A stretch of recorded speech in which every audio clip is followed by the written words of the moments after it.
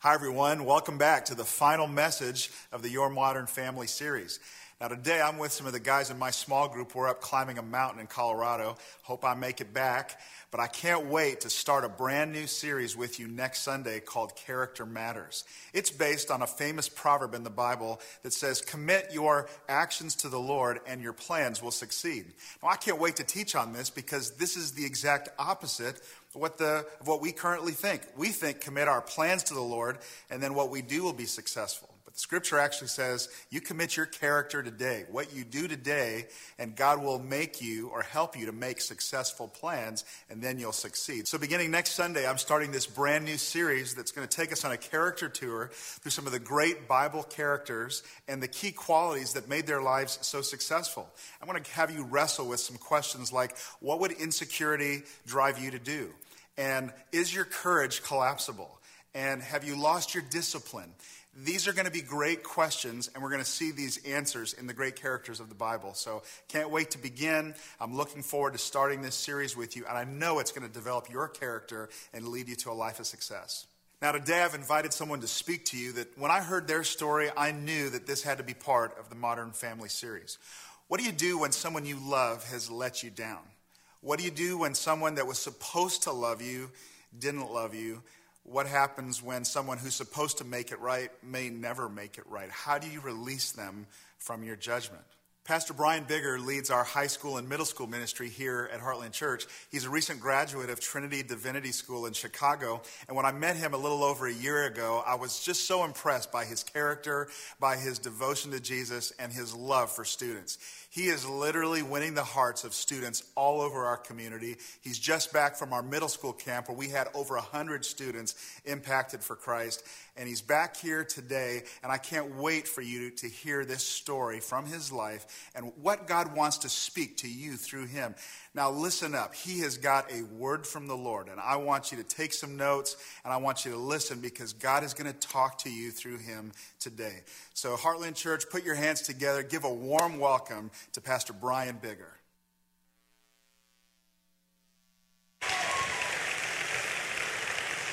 Good morning. It is such an honor to be with you today. And as Pastor Darren said, last week we had our middle school camp, and it was a little different this year because we used to bring the middle and high schoolers together for camp, and this year we separated them. And I remember talking to Gloria, our middle school ministries coordinator, and we said 50 would probably be a good number to shoot for. You know, there would probably be less students than last year. We're breaking them down a little bit. And I remember asking her, I said, what if we had 70?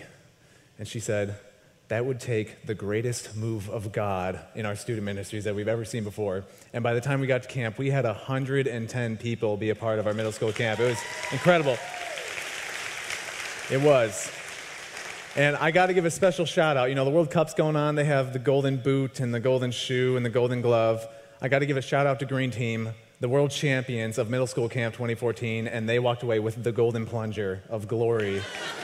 So good job, Green Team. Shout out to any Green Team people. But I just want to thank all the volunteers who took that weekend with us. They took days off work, gave up an entire weekend so they can invest in our students here at the church. And not only that, but I know you dads had to give up Father's Day with your kids a little bit, so thank you for making that sacrifice. We had a handful of high school students who stepped up, and they were cabin leaders and small group leaders and did everything that our adult leaders did. And even in some situations, we had students who were only 2 years ahead of the students in grades, but they were leading them in their faith and really helping them grow in their walk with Jesus. And it was just so amazing. I'm just so proud of the students here at this church, and it was an incredible experience. So high schoolers, we got ours coming up. It's going to be good. You better sign up, okay? But I have to let you know, I had the most unconventional hiring experience here at Heartland Church, probably in the history of any church.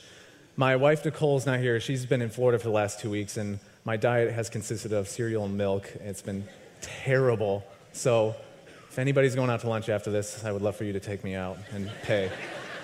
Get a little diversity in my diet. But we were just minding our own business in Chicago, and we get invited to just this little informal kind of pastors gathering at this house like an hour and a half north of where we were staying.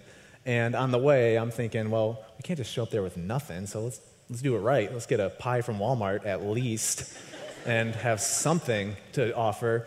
And so we're driving up there, and we are literally 1 minute away from this house. And a car comes out 45 miles an hour and absolutely smashes into the side of us, wrecks my car, and Nicole and I are spinning out, getting our bearings, and I open my eyes, and my car is filled with this goop everywhere. And my first thought is, there is blood and guts everywhere. I'm checking for limbs. Is there a pole through my chest? I'm like, Nicole, are you okay? There's blood and guts everywhere. And she's like just getting herself together, and she's like, it's only pie. It's only pie. We're okay. So thankfully it was only the pie, but somehow the pie was on her lap. Not one drop gets on her. And I took a shower in pie and was absolutely smothered in it. And nobody tells you this when you get in a massive car wreck and your car gets totaled, but you have to clear every personal belonging out of your car when that happens in front of the large crowd that's forming. And I failed to remove all of my embarrassing personal belongings from my car before this actually happened, so I'm taking out moldy cereal bowls and old smelly socks and workout clothes from my trunk. It was really embarrassing, and Nicole and I are stranded. We have nowhere to go. We're 1 minute away from this house, so we're like, well, we might as well just go to this thing. We got nothing else to do. We're trapped. So I get my first ever car ride in the back of a police car, which is not as exciting as it sounds. And I walk up to this house, all my embarrassing stuff covered in pie, and the first person I meet is Pastor Darren. And he's so impressed by how I look and how I present myself that he offers me a job right on the spot. And here I am today. Didn't exactly happen that way, but we did start this amazing relationship, and Nicole and I visited Heartland a few times in the last, as we were getting to know him, and we finally got to a point where we really knew God wanted us here, and Pastor Darren and Larry have really made Indiana home for us. And I just want to let you know, I know a lot of us don't get to see Pastor Darren on a regular basis, but as someone who sees him in the office and how he lives his life, I just want to let you know, he is the real deal. I mean, I really don't know a man who loves God as much as he does, who loves this church so much. He just cares for his family, and it really is just such an honor to be under his leadership and be a part of this church. This really is a blessed church, and I know you guys know that. So he asked me today to talk about this topic of what you do when a family member lets you down. And I'm not even going to pretend that I know anything about raising kids. The only thing I got for you is don't drop them on their head like my mom did with me. And I really can't tell you anything about being married for 25 years. And honestly, even today's topic, I'm not even going to pretend to be an expert in it. But really, all I want to do is share with you from my own personal experience and actually the key scripture that God used to help me in navigating my own kind of complicated family relationships. And actually, that scripture is in 2 Corinthians 5, if you want to turn there. I'm just going to read just a little bit of where we're going to be to give you a taste, and then we'll dive in a minute here. And in 2 Corinthians 5, I'm going to start in verse 14. This is what it says. For Christ's love compels us, because we are convinced that one died for all, and therefore all died. And we'll talk about that. I'm going to go to verse 18 now. All this is from God, who reconciled us, and that's going to be our topic for today, reconciliation. Who reconciled us to himself through Christ and gave us the ministry of reconciliation. Will you pray with me? Heavenly Father, I just ask today that you would help every one of us hear what you want us to hear and give us the courage and conviction to do what you want us to do. We pray all of this in Jesus' name. Amen. So, working with students, I got to give one more shout out to my students up there. How you guys doing? Good to see you. Okay. It's going to be a rowdy crowd today.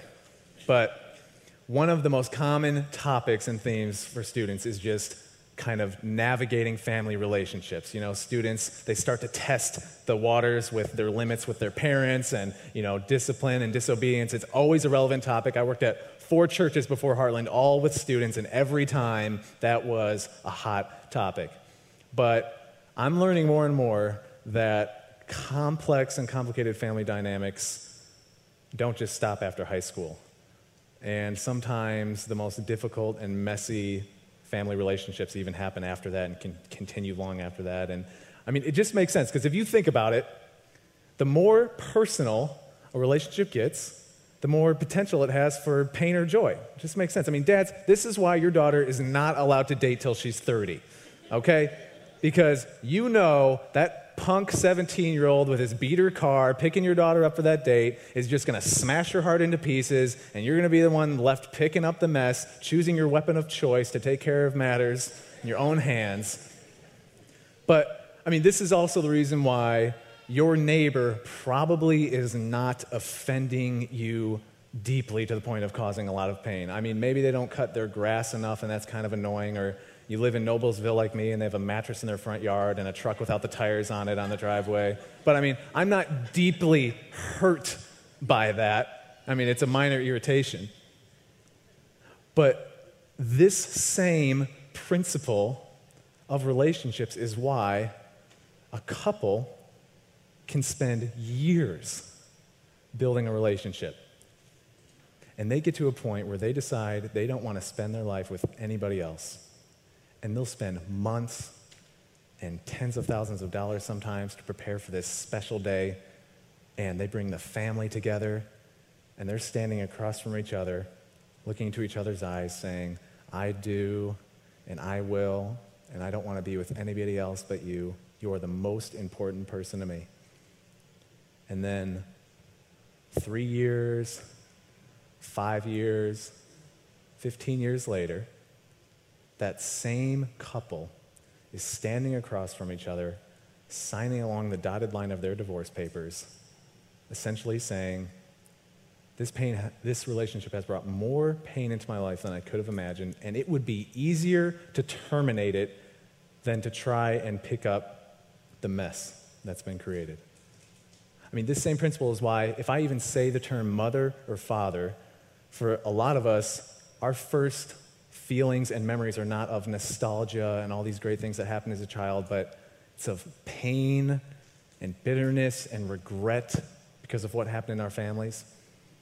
And as I was preparing for this message today, my dad and I talked a few times on the phone, and we both decided we really think our story could be helpful for a lot of people, because I know a lot of people have complicated family relationships. And so we talked about some of the details, and we agreed this hopefully would be very helpful for some people in this room today. And my story actually starts very typical. I mean, my family was just middle class, Chicago suburbs, mom's a nurse, dad's a computer engineer. And growing up, my dad would play this game with me called The Blob, which was essentially just him under a blanket, swallowing my sister and I under it. And if you're 30 and you're still playing that with your dad, that's probably inappropriate. But as a 5-year-old, that game is awesome, okay? So we played The Blob, and my dad ran marathons, and I thought he was so strong and fast. And he was like a hero to me. I looked up to him so much. And then right around 7 years old, things started to change. And he sometimes wouldn't show up to stuff. He'd fall through on commitments. And my parents' marriage started to get real strained. And finally, when I was in 4th grade, my dad sat us down around the dinner table. And he looked my sister and I in the eyes and said, "Kids, your dad has a drinking problem." And I remember my mom crying and my sister crying, and as a 4th grader, I don't fully understand what this all means, but I'm thinking this must be what's causing all this tension in our family. And I have this moment where I'm thinking, well, maybe it'll get better. You know, we're starting to talk about it, we're starting to be open, and it did not get better. Through some of the decisions my dad made and other things happening, our family started to spiral. And I remember in middle and high school developing such a profound sense of resentment and bitterness towards my dad that when I finally got to college, my first semester of college, my mom calls me up and she says, "The papers are signed, it's done." And they had finally officially dissolved their marriage. And I had such a sense of relief come over me. that was such good news because the pain was finally over. And I decided in that moment that it would be easier to just cut my dad off and end that relationship than to try and pick up the pieces of what was a father-son relationship as a child. And while my story is unique, I know we can all at least understand and maybe even relate to sometimes the complex family relationships that form. And I mean, we all handle it differently. Sometimes it's just pure geographical separation. I mean, it's just easier to move out, switch towns, be in a different state. Being in the same room with the person is difficult enough, so it's better just to cut them off. But it can also just be an emotional separation. I mean, I think we all know you can be married to somebody and living in the same house, and yet the relationship ended years ago. And it's easier just to keep a distance emotionally than to try and engage in some of those issues that have formed over the years in that relationship. And so what I want to do today is just share with you the scripture that God used in my own life in relating to my dad, and I really hope it's helpful to you. And we were in 2 Corinthians 5, starting in verse 14. And the thing I love about the letters to the Corinthians is Paul writes these letters to this church. He writes 1 Corinthians and 2 Corinthians. And this is the Jerry Springer church of the Bible. I mean, you cannot make up the things that are inside of this. This is why you need to read your Bible. It's way more interesting than reality TV or MTV. This is why I know the Bible's true. Nobody would put that in the Bible if they really wanted to. I mean, this church has issues. And in the first letter, Paul's just writing to them because this huge mess just starts between all the families and the church, and he's just trying to help them pick up some of the pieces. And then we get to 2 Corinthians, and the church has made some progress, so Paul's trying to encourage them and help them feel a little better. And then he's also trying to help them navigate some of these broken relationships that have formed, and he's going to walk them through what it looks like to reconcile with somebody and why it's so important. So he's going to start by talking about why does this even matter in the first place? And what does it really mean to reconcile with somebody? Because I think we sometimes misunderstand what that is. So starting in verse 14, this is what Paul says to this church. He says, "For Christ's love compels us." And this is what Paul's saying. He's saying what Christ did out of his love for us is so powerful and so profound that it actually demands a certain response from us. He's saying our options are limited because of what Christ did. We cannot just choose how we want to respond to this or what we think about it. He says because of how amazing this is, we don't have a choice in how we respond. And so you're probably thinking, well, what is this love then that apparently requires me to do something? I'm glad you asked. As we read along here, in verse 14, this is what Paul says. Christ's love compels us because we are convinced that one died for all, and therefore all died. And at this point, you should be confused because that's weird.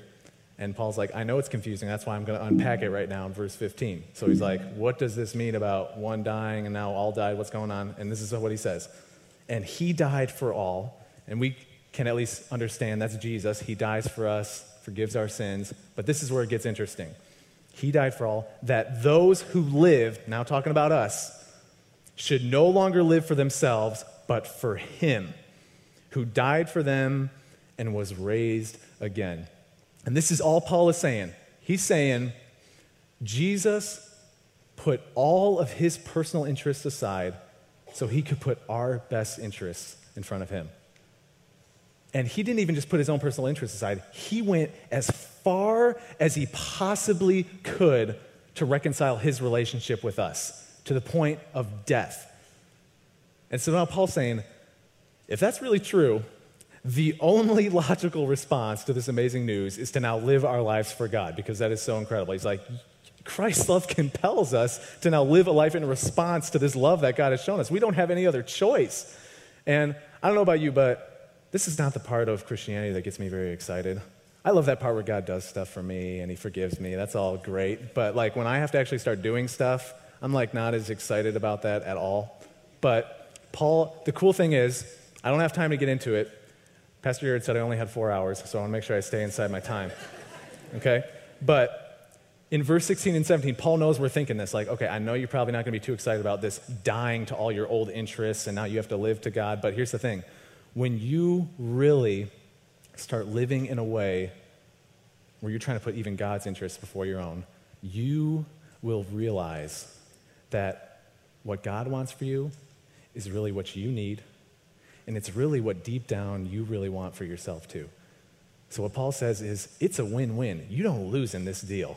When you really start to follow God, you really experience the life that you really were meant to live in the first place, and you really want to live for yourself. So you can't lose in this deal. Now, that's not even the clincher of the verse that got me. We're going to get there, but I just want to make sure. Students, are you still with me? Good. We're good up there. Now, if your parents are confused, you can explain it to them later. They'll take you out to lunch and pay for it. It'll be good. Verse 18. All this is from God, this amazing relational reconciliation that God provided for us, who reconciled us to himself through Christ. Now, I know we probably don't use this term reconciliation a lot. Maybe you go to the bank and reconcile a check, but all reconciliation is taking two incompatible things and making them compatible. It's taking two things that are opposed to each other and bringing them together. So for our high schoolers in the room, this is HSC and Fishers somehow coming together and being restored. I wouldn't say Carmel High School because nobody wants to reconcile with Carmel High School. Okay. Or for our middle schoolers, this is green team and yellow team somehow being reconciled from middle school camp, the greatest rivalry in the history of middle school camps. Or if you think of Democrats and Republicans, what kind of move of God would it take for Democrats and Republicans? Probably not in my lifetime. I'm not going to get my hopes up. Or, I usually think like rap music and wholesome lyrics. Not usually something you put together. But what I think is probably the two greatest opposed things in the world would be country and music. Because we all know Jesus does not listen to country music. I got a verse somewhere, that's another sermon. If you like country music, Jesus can still love you, but those are two incompatible things, okay? They need to be reconciled. Now, here's the thing, though. Paul just said we've been reconciled to God, which must mean there was a point in time when our relationship with God was incompatible. Because why would we need to be reconciled in the first place? And what he's saying here is, and we usually don't like to hear this because we don't like to know that we're the ones causing the pain in the relationship because we know God contributed nothing to this incompatibility. It's all on us. But if you're really honest with yourself and you read through the Bible, it talks about God being all truth. There's no deceit in him. There's no lies. And I know I've lied plenty of times, even just in the last week. Or it talks about God being love. He is the essence of love. He can only do loving things. And I would admit that I definitely have moments of hate towards people. Or it even talks about God being light. He has nothing to be ashamed about, nothing to hide. And I've got things that I would be very ashamed to share with you today and things that I would prefer to hide, darkness in my own life. It's like mud on a wedding dress. It just does not go together. But if the story ended there, that would be very discouraging. Thankfully, it doesn't. Paul says, even though we were the ones at fault, God still reached out to us in hopes of reconciling with us. Even when we didn't want it, he still initiated. And he didn't even just reach out. He went as far as he possibly could to repair the damaged relationship we had with him. He went as far as the cross so he could have a restored relationship with us. And it even gets better than that, because in verse 19, it talks about God not counting our sins against us.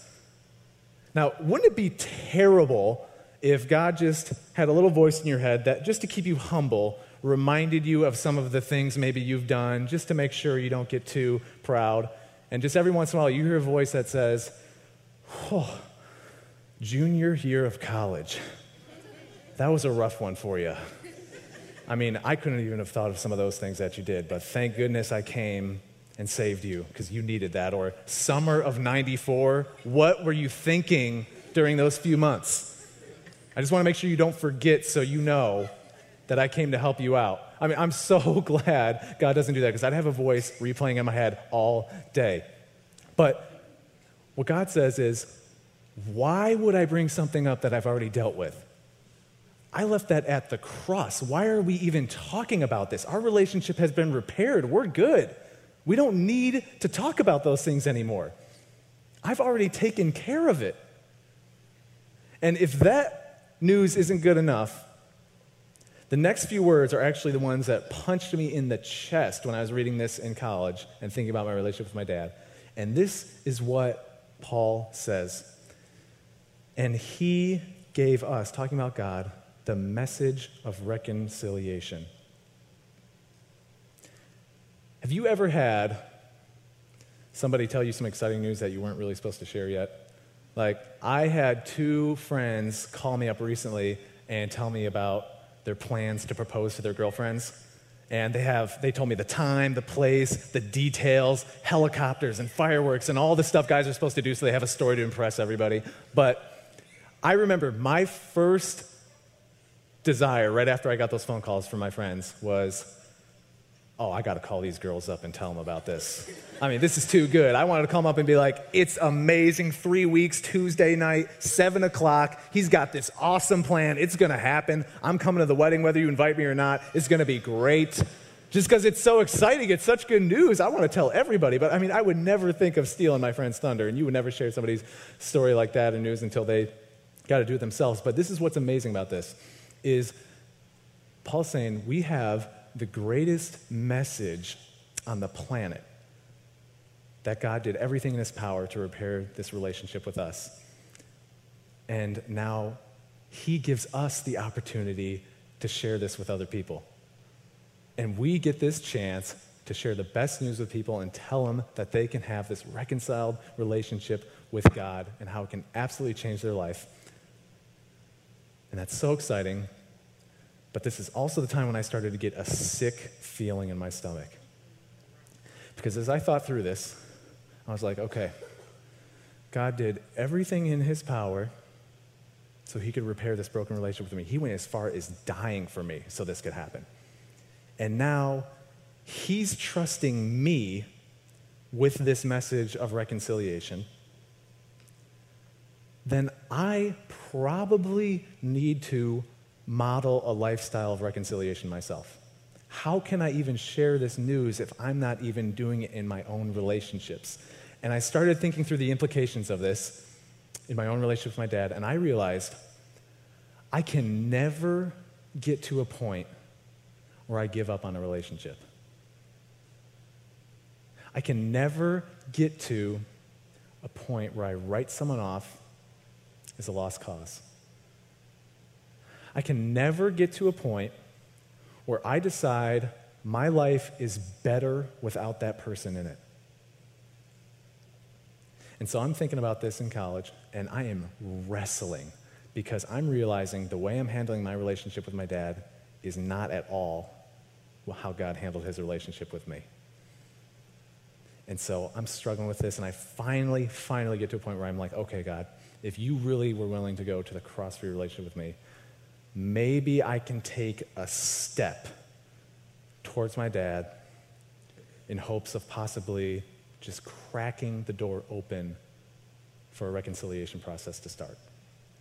And I took the smallest possible step you can possibly take, and I started with just phone calls on his birthday, and these were awkward phone calls, okay? It was just, hey, Dad, happy birthday. All right, I'll call you in a year. And I mean, I finally upgraded to, if I was in town, I would give him a call and we'd catch up. And we actually, something that was very helpful for us was just tennis, because there's no drama in tennis. You just hit the ball back and forth. You don't have to talk. You don't have to deal with anything. It's very easy. So we just played tennis. That was very helpful. And I wish I could tell you today that it's all bunnies and rainbows and roses and everything, but my dad and I do not ride a tandem bike and go out for ice cream on Saturdays. We don't. There's still a lot of work to be done. But here's what I can say. God started a transformation process in my life through those small steps that I believe God gave me the help and courage to take. And I don't even believe he just started a process in my own life. I think he really has opened the door for my dad and I to really work out this process of reconciliation. And I remember calling him, getting ready for these messages, and we just wanted to make sure everything we said was good, and we wanted to make sure it was helpful. And I remember ending those phone calls and saying, Dad, I love you. And I can honestly say, I have never felt more compassion and a sincere desire for my dad's good than I ever have felt before. And I believe it was all from those small little steps that God helped me take in opening up this door for reconciliation. So as we close, I just want to make sure I clarify exactly what reconciliation is, because I think sometimes there's some misunderstandings. So let me just tell you what reconciliation is not, okay? Reconciliation is not fixing everything, okay? God gives us the ministry of reconciliation, not the ministry of changing people or getting everything resolved. He's just saying, hey, all I'm asking for is a step. You cannot change the other person. The situation may never fully be resolved. But here's what reconciliation is. It is just taking a step, and sometimes a small one, in that person's direction in hopes that maybe a door might open for reconciliation to start happening. And when I mean small, it could just be maybe just a text. Hey, how you doing? We haven't talked in a while. Email. Maybe it's just a postcard at the holidays, a picture of the kids that you send them, quick phone call. And I know what maybe some of you are thinking right now.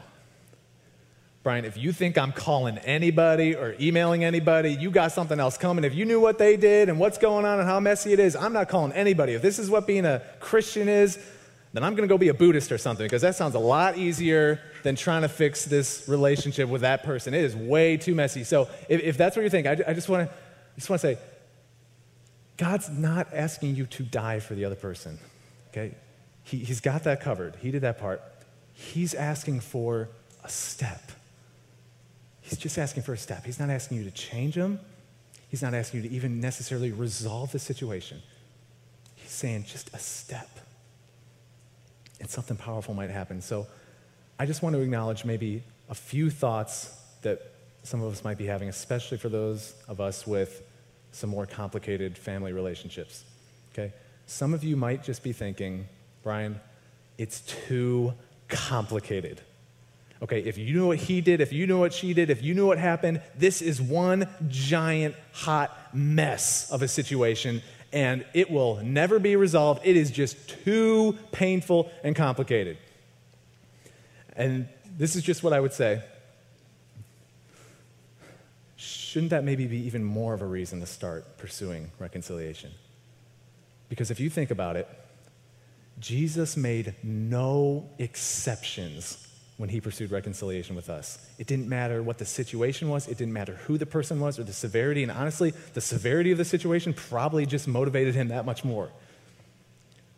So even if it is really complicated, I think that should even be more of a motivation to try and start that process.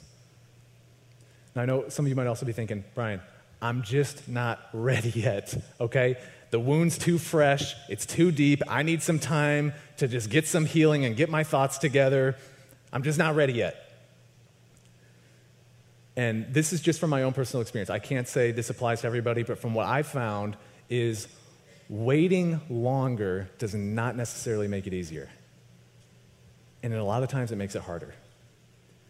And this was a clincher for me. You really don't know how much time you have. I remember thinking, if I ever permanently lost my opportunity to even try and reconcile with my dad, I would forever regret it. Because I really don't know how much time I have left with him. And now here's maybe one more thought you might be having, and I think this is the biggest one. Bryan, it won't work. okay? It's just not going to work. If I try and reach out, if I try and say something, it's just going to do more damage. They're not going to be interested. They're not going to respond. It's just not going to work. This situation is never going to be fixed. And this is what I would say. You might be right. It may never be fully resolved. That person may never change. They may not respond at all to your attempts. It might even make it worse. But this is one guarantee I can make about reconciliation. It always works on at least one person. And even if the other person doesn't respond and they're not interested and the situation never gets resolved, I can guarantee you that God will start a process in your own life. And you will never regret the attempts you made to reconcile with somebody, because God will do a transformative work in your life. So I have one more question for you just as we close. Who is that person for you? Who have you given up on? What's that relationship that you've just written off as a lost cause? Who have you decided would be better off not being in your life at all? And I just want to make one little challenge. What's maybe just one step you can take in their direction this week to just maybe crack that door open for reconciliation to start happening? Because here's the thing. Christ's love compels us to pursue reconciliation even in our most damaged relationships. Will you pray with me?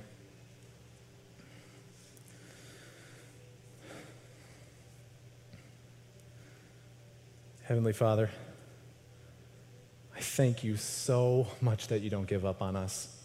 You never write us off as a lost cause. And you even went as far as you possibly could to reconcile your relationship with us to the point of the cross and death. You are the perfect Father, Lord. You're the perfect parent. And I want to pray especially for the people in this room who have a name on their mind right now. They know they have a relationship in their life that's damaged and can really use a step to start a reconciliation process. And I just ask that you give them the courage and the conviction to take that little step in the person's direction to maybe see a healing process start. And Lord, even if the other person doesn't respond, or if it even creates more damage and the situation never fully gets resolved, I pray that you would prove yourself faithful and show us that following you and pursuing reconciliation can bring freedom and life and transformation. And I pray all of this in Jesus' name. Amen.